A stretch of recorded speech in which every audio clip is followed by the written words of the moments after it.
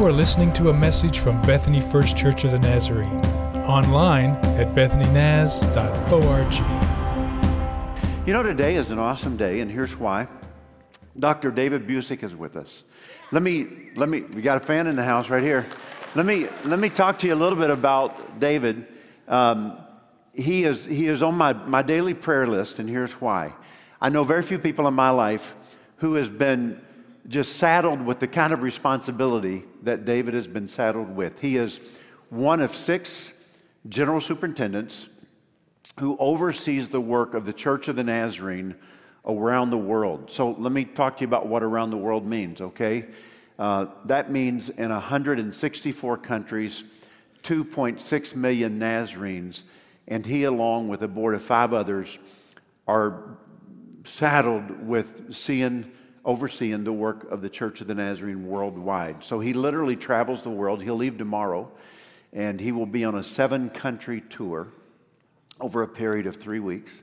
And so you understand why I pray for him daily. On top of that, he's blessed to be the husband of Christy, and then he is also the father of 3 wonderful kids. Many of you know them well because David pastored this church for almost 8 years, right before I came 10 years ago. It's been an honor to follow him. Of all the things that I can say about David, and he's also going to dedicate a grandchild in the next service, but of all the things I can say about him, I would say this to you.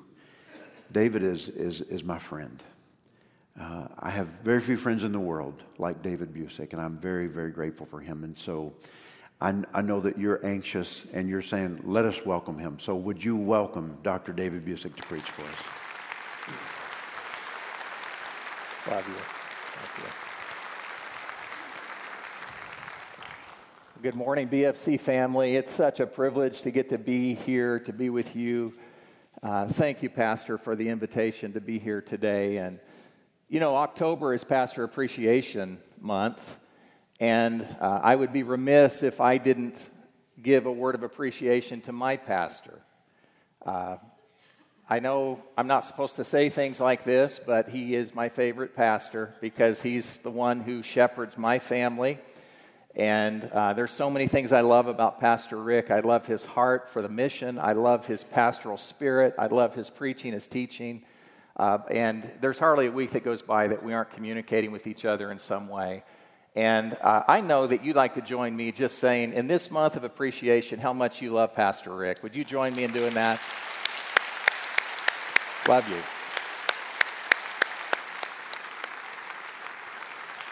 I remember one appreciation month that I was here as your pastor, and I don't know if it was a mistake, but I said how much I like pecans. And the next week, I was just immersed in bags and bags and bags of pecans. So in case you're wondering what Pastor Rick likes, he likes Pro V1 golf balls. It's Pastor Appreciation Month, Pro V1 golf balls. Take your Bibles, if you would, please, and turn with me to Matthew chapter 19. Matthew chapter 19. We're going to pick up the reading with verse 16. We want to talk about the question, what is holiness? What does it mean to say, when we are part of the Church of the Nazarene, to say our mission is to make Christ-like disciples in the nations? What do we mean by that? Our core values, we are Christian, we are holiness, we are missional. What does it mean to be a holy person? What is holiness? Would you stand with me as we honor the reading of God's Word together? Verse 16 says, "Just then a man came up to Jesus and asked, 'Teacher, what good thing must I do to get eternal life?' 'Why do you ask me about what is good?' Jesus replied. 'There is only one who is good. If you want to enter life, keep the commandments.' 'Which ones?' he inquired. Jesus replied, 'You shall not murder, you shall not commit adultery, you shall not steal, you shall not give false testimony. Honor your father and your mother, and love your neighbor as yourself.'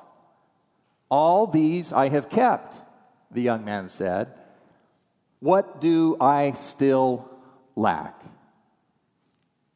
Jesus answered, 'If you want to be perfect, go, sell your possessions and give to the poor, and you will have treasure in heaven. Then come, follow me." When the young man heard this, he went away sad because he had great wealth. This is the word of God for the people of God, and we all say together, "Thanks be to God." Holy Spirit, come now and speak through your servant. May the words of my mouth and the meditation of all of our hearts together be acceptable in your sight. Amen. You may be seated. Thank you. Jesus was teaching a crowd of people about the most common theme of his preaching ministry, which was the kingdom of God. And after his teaching, there was a young man who slipped up beside him and asked Jesus a very important question. "Teacher, what good thing must I do to inherit eternal life, to get eternal life? What are the requirements? What are the commands? What are the conditions that I have to meet in order to have life forever?" I think it was an honest question. I think it was a sincere question. I mean, who doesn't want to know the answer to a question like that? Now, before I tell you what Jesus' answer was, let me give you a few things you need to know about the guy who asked that question. The scripture here tells us 4 things about him. Number 1, we find out that he was a young man. Now, I don't know for sure how old he was, but considering the fact that scholars believe most of Jesus' disciples, his 12 disciples, were probably in their 20s. Some people say that the Apostle John may have even been around 16 or 17 years old. I'm just going to assume that this man was probably in his early 20s. He was a young man. The second thing we learned, though, is that he was a wealthy man. Only one thing better than being a young man, and that's being a rich young man. So we know that he had some means. We know that he wasn't struggling for money. And all of his material needs and desires were met. The third thing we know about him is that he was a ruler. That's a little bit harder to kind of interpret what that means, but I think it basically means not only did he have some cash, but he was a successful person. He had some power. He had some influence. Maybe he was into politics. Maybe he was like a mayor of his town. Maybe he was a young businessman who was working his way up the corporate ladder. But we do know this: to be a ruler meant that you were in charge of people. So he was young, he was wealthy, he was a ruler. But here's the fourth thing: he was religious. He kept the commandments. He was moral, he was ethical, he was respectable. Bottom line, he was a really good person. So here we have this young, this wealthy, this successful guy with a lot going for him who knows a whole lot about religion, is a very good guy, which sounds a lot like you. Some of you are young. Some of you are young. If you have never put a stamp on a letter, if you've never used a phone that had a wire that was attached to the wall, if you think that vanilla ice is something you buy at Starbucks, you're a young person. I remember when my son Ben was graduating from high school, and he said, "Dad, I have a question for you. I've got to make this application to college, and I need to figure out how to address a letter." So he's 18 years old. He'd never addressed a letter, but why would he? He was a young man. Some of you are young. By the way, we're all rich. We're not Elon Musk rich, but you do know that even the lowest socioeconomic group of people who live in central Oklahoma, we are wealthier than 99% of the rest of the world. I think we all understand that. And here's the other thing: we're all powerful.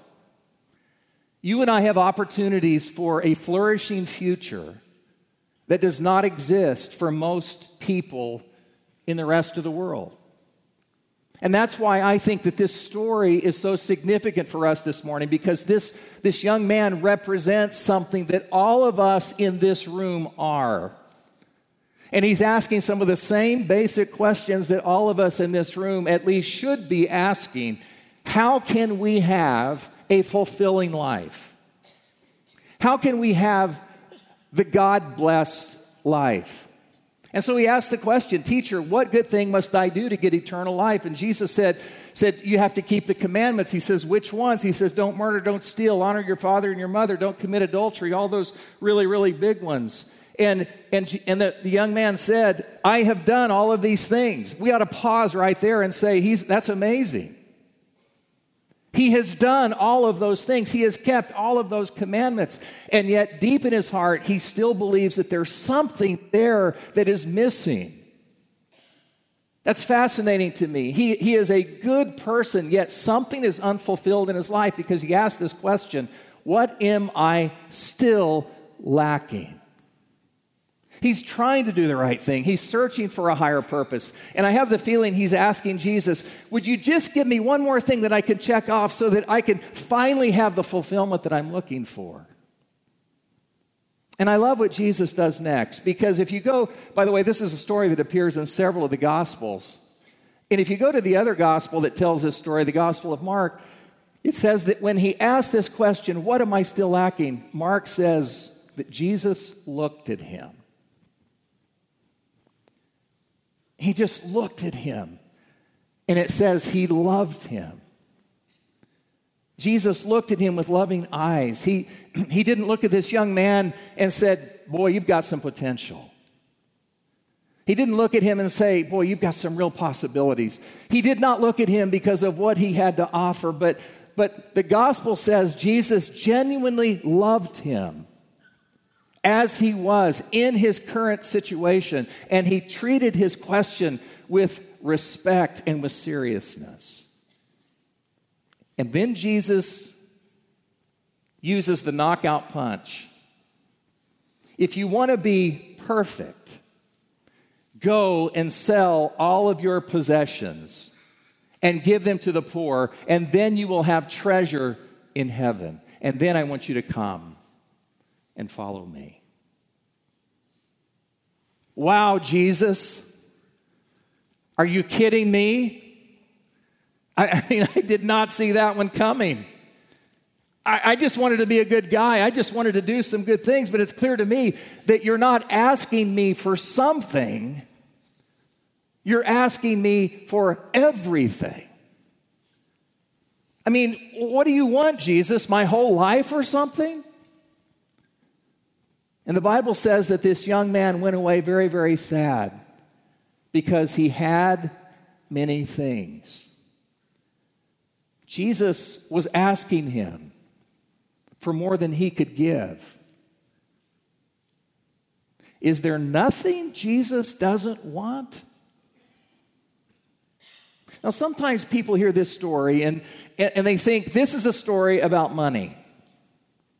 This is a story about how hard it is for rich people to come into the kingdom of God, and that all of us really need to be a socialist economy and all of those kinds of things. That's not what this story is about. I'm coming to believe this is actually a story about what it means to follow Jesus right now in this life with our whole heart. This is a story about the holy life. This is a story about what it means to love God, not just with our 99%, but how to love God with our 100%, all our heart, all our soul, all our strength, all our minds.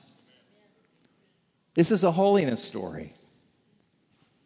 Now, I want to shift gears with you for just a second because I want us to look at an Old Testament scripture that I think correlates exactly with this story. So if you have your Bibles, just turn over with me very quickly to Proverbs chapter 3. Proverbs chapter 3. Open up your Bible to the middle. You'll find the Psalms. Just go to the right, 1 or 2 books, and you'll be in Proverbs. Proverbs chapter 3, verses 5 and 6. Now, here it is on the screen. You can follow along if you want. Many of you know this scripture because it might even be hanging in your house somewhere on a plaque. This is one of my life scriptures. This is what it says. Trust in the Lord with all your heart. Someone say all. Now let's talk about trust for a minute. What is trust? Trust is faith. Trust is confidence. Trust is the belief that someone has your very, very best in mind, and you can fully give them your confidence in your faith. Trust in the Lord. How? With all your heart. Then it says, do not depend on your own understanding. This is not a text to say when you become a Christian, you need to check your brain at the door. That's not what this is saying. God gave us an intellect, He gave us a mind, but it's also trying to say that when it comes to following God, that it's not just about 2 + 2 = 4. There are some things that requires us to do something that we have to do it beyond the end of a pencil. Trust in the Lord with all your heart. Do not depend on your own understanding. In all your ways, acknowledge Him. And the word acknowledge here is an interesting word because if you look at various translations for the word acknowledge, you realize that this is a word that has several different meanings. I would say that probably 10 of your translations don't use the word acknowledge. It uses something else, which tells me that whatever that Hebrew word is in the original language, what it means is that it's something that translators aren't exactly sure how to translate. And so I made a decision to look up that word. What is the Hebrew word that's so hard to translate because all of our Bibles say something different here? And I found out that the word is yada. Someone say that with me, yada. And yada means to know someone intimately, in a relational way. Not just to know something about another person, as in your head knowledge, but to personally and intimately know them with a heart knowledge. Let me give you an illustration of what I mean. I know a lot about Patrick Mahomes. I'm a big Patrick Mahomes fan. I'm a Kansas City Chiefs fan. So Dallas Cowboy fans, I love you, but I'm a Kansas City Chiefs fan. So I know that Patrick Mahomes, I know that his dad was a Major League Baseball player. I know that Patrick didn't get a whole lot of offers coming out of high school. He was like a 4-star recruit. Maybe he was a 3-star recruit. We know that one of the offers he got was to Texas Tech. And he had a pretty good career. He threw for 700-plus yards one time against OU. I do remember that. I wasn't a fan of him that day. I also know that he was drafted in the first round, that the Kansas City Chiefs moved up and got him about the 7th or 8th pick, and they had like the 18th pick, so it was a huge jump, and they already had a starting quarterback because Andy Reid, the coach, saw something in Patrick Mahomes that other people didn't see. We know that he was an instant success. We know that he won a Super Bowl. We know that he was an MVP. I also know that he has an amazing shoe collection. I've seen it on YouTube. I know a lot of things about Patrick Mahomes, but I don't know Patrick. I've never met Patrick. And so I know about Patrick, but I don't yada Patrick. Are you with me on that? Yada is such an intimate word that it's the word that's used in the Old Testament whenever it's talking about the relationship between a husband and wife in an intimate way, in a sexual way. So the word says, Adam, yada, Eve, and Cain was born. That's the word that's used here in this scripture. In all your ways, it says, yada God. In other words, it's not enough for us just to know about God in our head, but we have to not just intellectually, but from a heart knowledge, we have to intimately know God. There's lots of people who know things about God. Everybody in this room knows things about God. But the question of this text is, do you know God? Do you know Him in such a personal and intimate way that you know the heart of God, and the heart of God is becoming your heart? Because the truth is, you will never fully know God's will, which is what that Proverbs passage is about, unless you really deeply, intimately know God. To search for the will of God is not like a treasure hunt we go on, but instead it's to find the heart of God and to begin to live in such an intimate way with the Father that all of a sudden His ways become our ways and His thoughts become our thoughts. It's the 100% life. In all your ways, know God intimately, and then He will direct your paths. So God wants to bring all of us into the kind of a relationship with him where we can say, Lord, I want to do whatever I have to do in order to please you. My life is now so in your hands. I want you to take control. I want to take my hands off the steering wheel, and I want you to drive this car so that I'm totally and completely yours. And by the way, that is the ultimate question of the holy life. Here's the question: is everything surrendered to him? Is everything in his control, including those things that we love the most? So let's go back to this story very quickly of the rich young ruler. Good person, moral person, keeps all the commandments. And then Jesus just drops the bomb on him. There's just one thing you lack. If you want to be perfect, go and sell all that you have and give it to the poor, then come and follow me. And here's where we get a little upset with Jesus. It's that perfect word. The word perfect can really, really be confusing because in our mind, we think it means flawless. In our minds, we think it means without error. Is Jesus really asking me to be a person who never makes a mistake? Well, that's because we don't really know what the word perfect means in this context. The word perfect doesn't mean without mistake. Here's what the word means. It means complete. It means wholeness.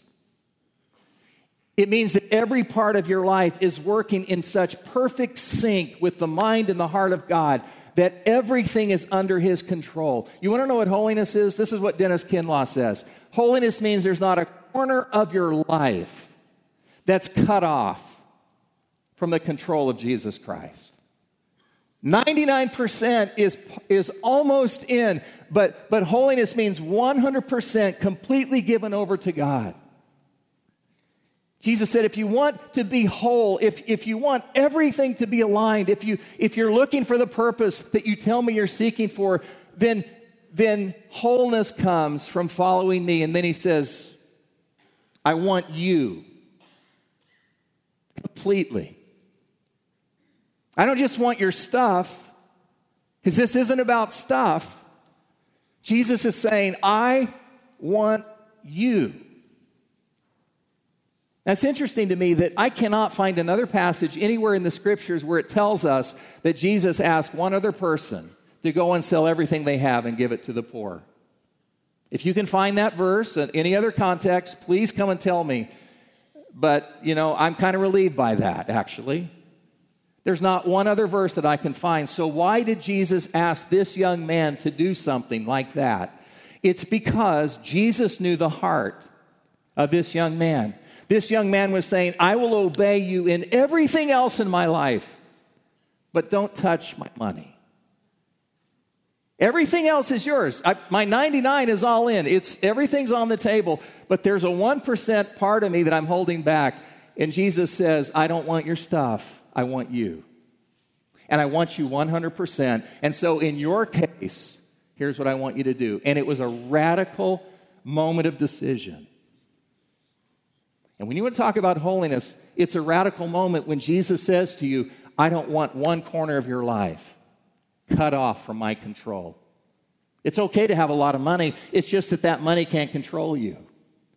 It all has to be in his hands. I think Jesus was looking for a relationship with this young man that was so intimate that it wasn't 99% anymore. It was 100%. I don't want your stuff. I want you. And I think the same is true for all of us. God doesn't just want things. God doesn't just want possessions. God wants to possess you. And he's not going to settle for anything less for your entire life than the whole package. Because he knows he has you. He has your all. And when he has your all, he has your love. I want to tell you one story to finish up. One of my favorite holiness preachers, I already mentioned his name, of all time was Dennis Kinlaw. Dennis died a couple of years ago. He's in his 90s. I still talk to Dennis every day. I read his devotional book every single day. One of the great holiness preachers of my lifetime. And I'll never forget the first time that I heard Dennis Kinlaw preach he was talking about how God's control over our lives is not about trying to be our boss, but it's about trying to have intimacy with us. And until we could be completely given over to his control, that our intimacy would be lacking at that point. And it was happening in my first year at the seminary. And Dennis Kinlaw was preaching this message. I was about 4 or 5 rows back in that seminary chapel. I'd always heard about the fact that God wanted all of me, but I always thought it was about God trying to kind of boss me around. And I wasn't even sure if God knew what was best for me. But I just found out in that moment, God wanted more than me. He wanted intimacy with me. And then Dennis told this story. Here's what I want to close with. He said it was 1964. And Dennis Kinlaw was teaching at a seminary called Asbury Seminary. And there was a young kid who came to the seminary who was Bruce. His name was Bruce. He came to visit the campus. At that point, I think Bruce was about 29 years old, and he had been living in Colombia and Venezuela. And Dennis was so intrigued by his testimony about how he got to the college, he said, I want you to come over for dinner tonight and have dinner with my wife and I, and we want to hear your whole story. And that night, Bruce told him that he had been a banker's son. And when he was about 15 years old, somebody had given him the gift of a New Testament. And at 15 years of age, Bruce read through the whole New Testament and all the way through, and then he started reading it through a second time, and halfway through the second time of reading the New Testament, Bruce gave his whole heart to Jesus Christ. And he just gave his life. He surrendered his life to Jesus. And when he gave his heart to Christ, he did an interesting thing. He went down to the bookstore and he bought a world atlas. Now, if you don't know what a world atlas is, there's another confirmation that you're really, really young. But a world atlas is basically a book that you can go through, and each page represents one country of the world, and it gives you facts about that country and so on. And as Bruce prayed his way through that atlas, he just said, if the Jesus who loves me so much also loves the world, then I want to love the world too. So every day he'd pray for 2 countries in that world atlas. And as he kept praying his way through the atlas, he found his heart being drawn to 2 countries in particular, the countries of Colombia and Venezuela. And so he started to do some research on those 2 countries, Colombia and Venezuela, and he found that there were some primitive Indians who lived in those 2 countries who had never heard the gospel. And so Bruce told him, halfway through my university studies, I sold everything I had, which wasn't very much, and I bought a one-way ticket to Caracas, Venezuela. And at 19 years of age, Bruce arrived in Caracas, Venezuela. He had $72 left in his pocket. And as he's going through customs, the customs agent said, how long would you like to stay here? And Bruce said, permanently. They said, well, who's going to take care of you while you're here? Who's going to handle your finances? And Bruce said, God is. He said, well, that's a very noble thing to do, but could you give us God's Venezuelan address, please?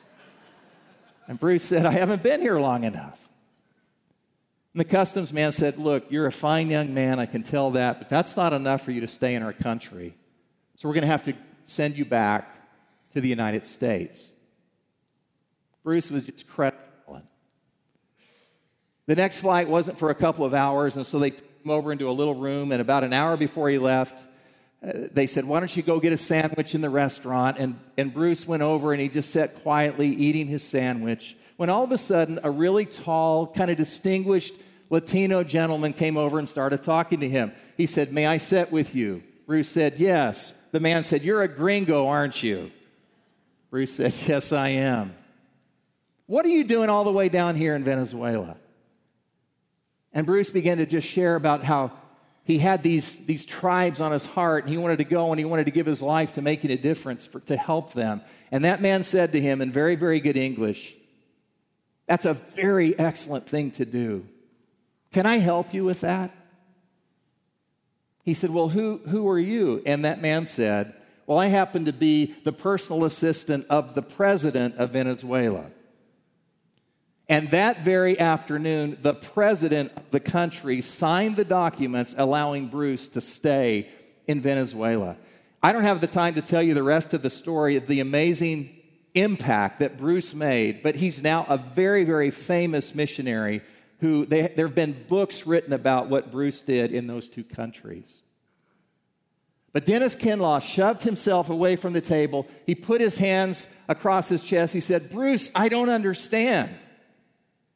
You were 19 years of age. You hadn't finished your education. You didn't have any kind of support. There was nobody giving you resources. You were so on your own. Why couldn't you wait?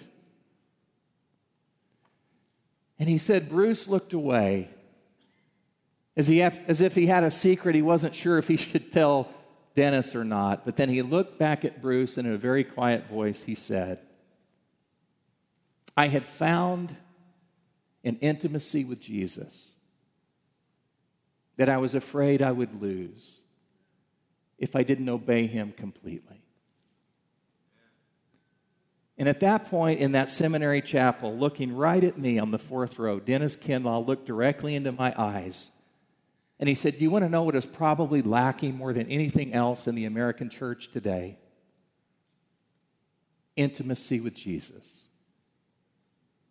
Not just knowing Jesus with an intellect, not just knowing things about Jesus, but a deep, deep intimacy that knows and trusts the heart of Jesus until everything is completely his. Until there's not a corner of our lives shut off from the control of Jesus. And Kinlaw looked at me and he said, that is holiness. And it was that morning in that seminary chapel that at myself, now probably 22 years of age, I walked down to that altar and I knelt down and I said, God, I thought I had given you everything, but today I want to be sure my 100% in, my whole life is yours. I want to have it. I don't want to just have you controlling my life. I want an intimacy with you that will guide every decision I make. And I want to tell you something. 1,000 times over, I have never regretted that decision. Has my life been perfect? Have I been without error? Of course I haven't. I've made so many mistakes, and you know that because I was your pastor for those years. But I can tell you this, I have never regretted saying, Lord, my 100%. And there's times I've got to pull back, and I'll be honest with you. A lot of times I realize it's back to 99% again. For me, my 1% that I keep wanting to pull back in is my family. I want to give God everything except control over my family and my kids. But God keeps saying, is everything on that altar? Is it still there? And I keep saying, Lord, I want a deep intimacy with you. And so I keep giving it back. That's the life of holiness. So here's my question for you as our worship team comes back up. Is your 100% all in? What next step should I take for absolute and complete fulfillment in my life? There's just one thing you lack. 100%. All in. Father, thank you for this story. Thank you for this story of a young man who you said, give me everything. You looked at him with love. You didn't judge him. You didn't criticize him. You didn't evaluate him. You simply said, I don't just want your stuff. I want all of you. So, Lord, today I want to give my 100% back to you.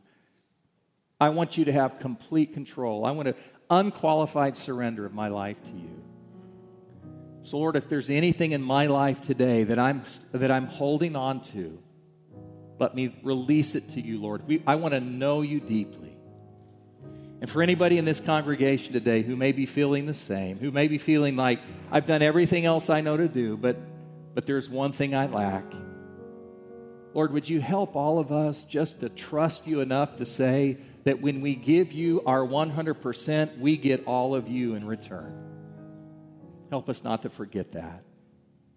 And we pray this in Jesus' name. You have been listening to a message from Bethany First Church of the Nazarene. Visit us online at bethanynaz.org.